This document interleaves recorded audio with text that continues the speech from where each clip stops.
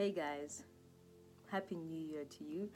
I hope you good compliments of the new season, and I hope that you enjoyed your festive season and you're ready to take on this new year with all that you've got. I just wanted to share an experience that I had to hopefully motivate or encourage someone out there. I bumped into, okay, let me not say I bumped into this person, but I met someone who I've never met before. It was my very first time meeting this person. I met someone who echoed the words that I had been saying in my private prayer time to God to me. And it was just, at first I didn't realize what was happening. I was just like, oh wow, I was touched. I was like, wow, what you're saying is so nice. Oh, that's so nice. But when the person left, I realized when the person had left that this is exactly what I've been praying to God for possibly the past few months, but more so the past few weeks, especially now starting this new year. There's a very specific prayer that I had been making to God about myself, about my character, and this person that I don't know, I had never met before, just comes to me and echoes exactly what I had been praying. She said the exact words I've been asking God to basically do for me or do to me in a way. And I was taken aback afterwards, and I thought about how much God actually listens to everything we pray about, everything we think about, everything we ask Him for. God is so present. He is always there. He's always listening. And I know at times it may feel like He's not there. At times it may feel like He's just not listening to you. He's just not hearing you. And that's what I thought afterwards. I was like, okay, God, like, you have given me proof that you hear me. You've given me proof that even this prayer, that wasn't even like one of my major prayers. It's not even like one of my major prayer petitions. It's not one of the things that I'm considering to be an emergency in my life. Yet God decided to answer that prayer first before answering some of the things that I considered to be emergencies. So I just thought about how God just really works in His own time. He works mysteriously, and we genuinely can't put Him in a box. We can't give God a timetable. And that was one of the biggest lessons I think I learned in 2021 about myself, that I often put God on a timeline. I say that I've got faith, I say that I believe, but at some point I feel like, God, you're expecting me to believe too much, or God, you're expecting my faith to go too far. Just do it already, And I guess God just gave me the scripture to remind me of who He is and what He does for us. And I'm just going to share it quickly. It's from the book of Luke, chapter 12. And it starts from verse 22. The title in my Bible says, "Do not be anxious." It reads, "And He said unto His disciples, Therefore I say unto you, take no thought for your life, what ye shall eat, neither for the body, what ye shall put on. The life is more than meat, and the body is more than raiment. Consider the ravens, for they neither sow nor reap, which neither have storehouses nor barn, and God feedeth them. How much more are ye better than the fowls? And which of you, with taking thought, can add to his stature 1 cubit? If ye then be not able to do that thing which is least, why take ye thought for the rest? Consider the lilies, how they grow, they toil not, they spin not. And yet I say unto you, that Solomon in all his glory was not arrayed like one of these. If then God so clothed the grass, which is today in the field, and tomorrow is cast into the oven, how much more will he clothe ye, O ye of little faith?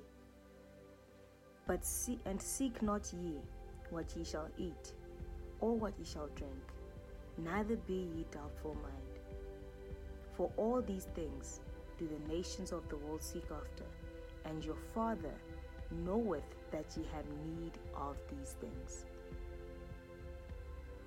But rather seek ye the kingdom of God, and all these things shall be added unto you. Verse 31 has been my theme for the past few weeks. God is just reminding me, going into the new year, that first and foremost, over and above everything that I may desire for myself, I may desire for my family, I may desire for my friends or the people around me, over and above any kind of status, any kind of success, I should seek his kingdom. I should seek his righteousness. I should seek him. And that is the most important thing. I love how God says he already knows our needs.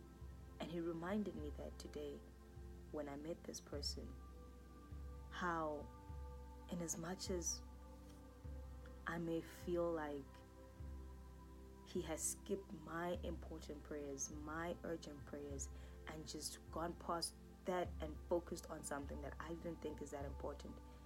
According to God, that's what I needed most at that time. And God really does provide our needs. And God provides our needs in so many different ways and in so many special ways. I think it's hard for us to accept that sometimes because we expect God to move in a certain way in our lives. We expect him to do certain things in a certain way, and he doesn't do that because he doesn't conform to what we think is right. He conforms to what he thinks is right. His plan is supreme over and above our own plans.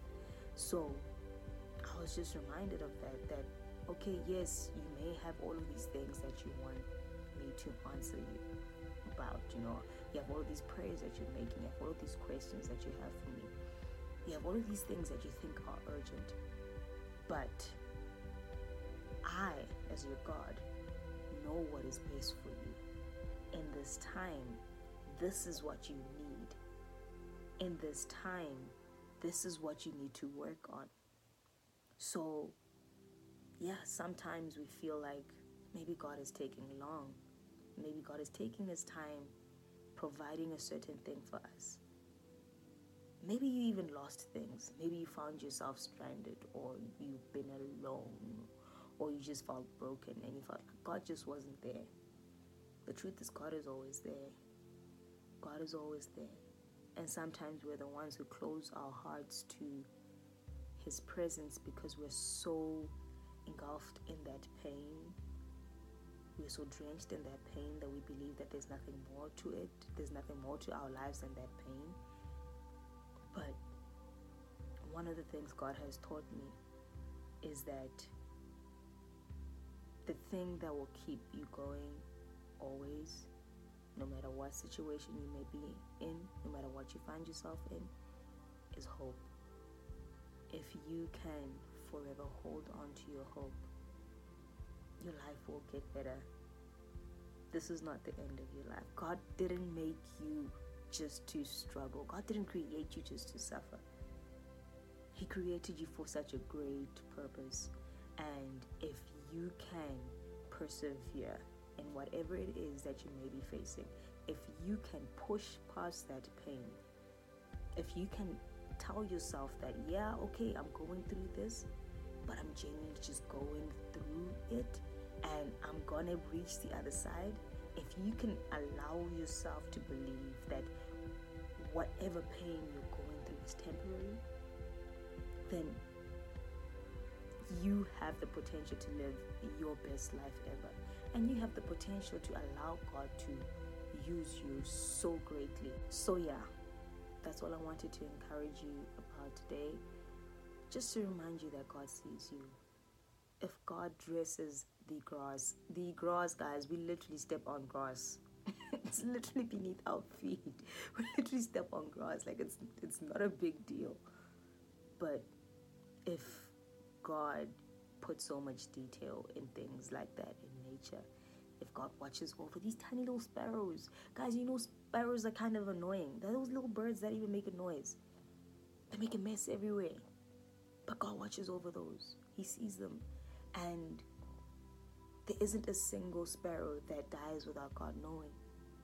What more you, made in His image, made in His likeness, full of His Spirit? What more you, child of God? What more you? It is my desire, it is my honest and heartfelt desire to see more young people embracing God, to see more people truly living for God. And not that kind of living for God where, you know, you go to church on Sunday and the rest of the week you live the way you want. And then the weekend you go back to church. It is my honest desire to see people filled with the Spirit of God and hunger for more of Him.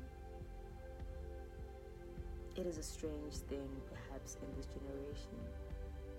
But I'd rather be strange. I'd rather be weird for the sake of being God's favorite, if I could put it that way. No, let me scratch that. And we're all kind of His favorites. So, I'd rather be strange. I'd rather be weird for the sake of God's kingdom. At the end of the day, I'd rather gain heaven and lose this world. Heaven is eternal. This is just temporary. Anyway, I hope that you do have an amazing week further. May God bless you. And may He bless your plans. May all your plans succeed. I pray that this year is just going to be an amazing year for you. I hope that you have gone into it with a positive mindset. I hope you have gone into it without any limitations. Because there's absolutely nothing that you can't do. There's absolutely nothing. You can do absolutely anything you set your mind to. And with God by your side, that's a winning combo. So yeah, love you. Bye.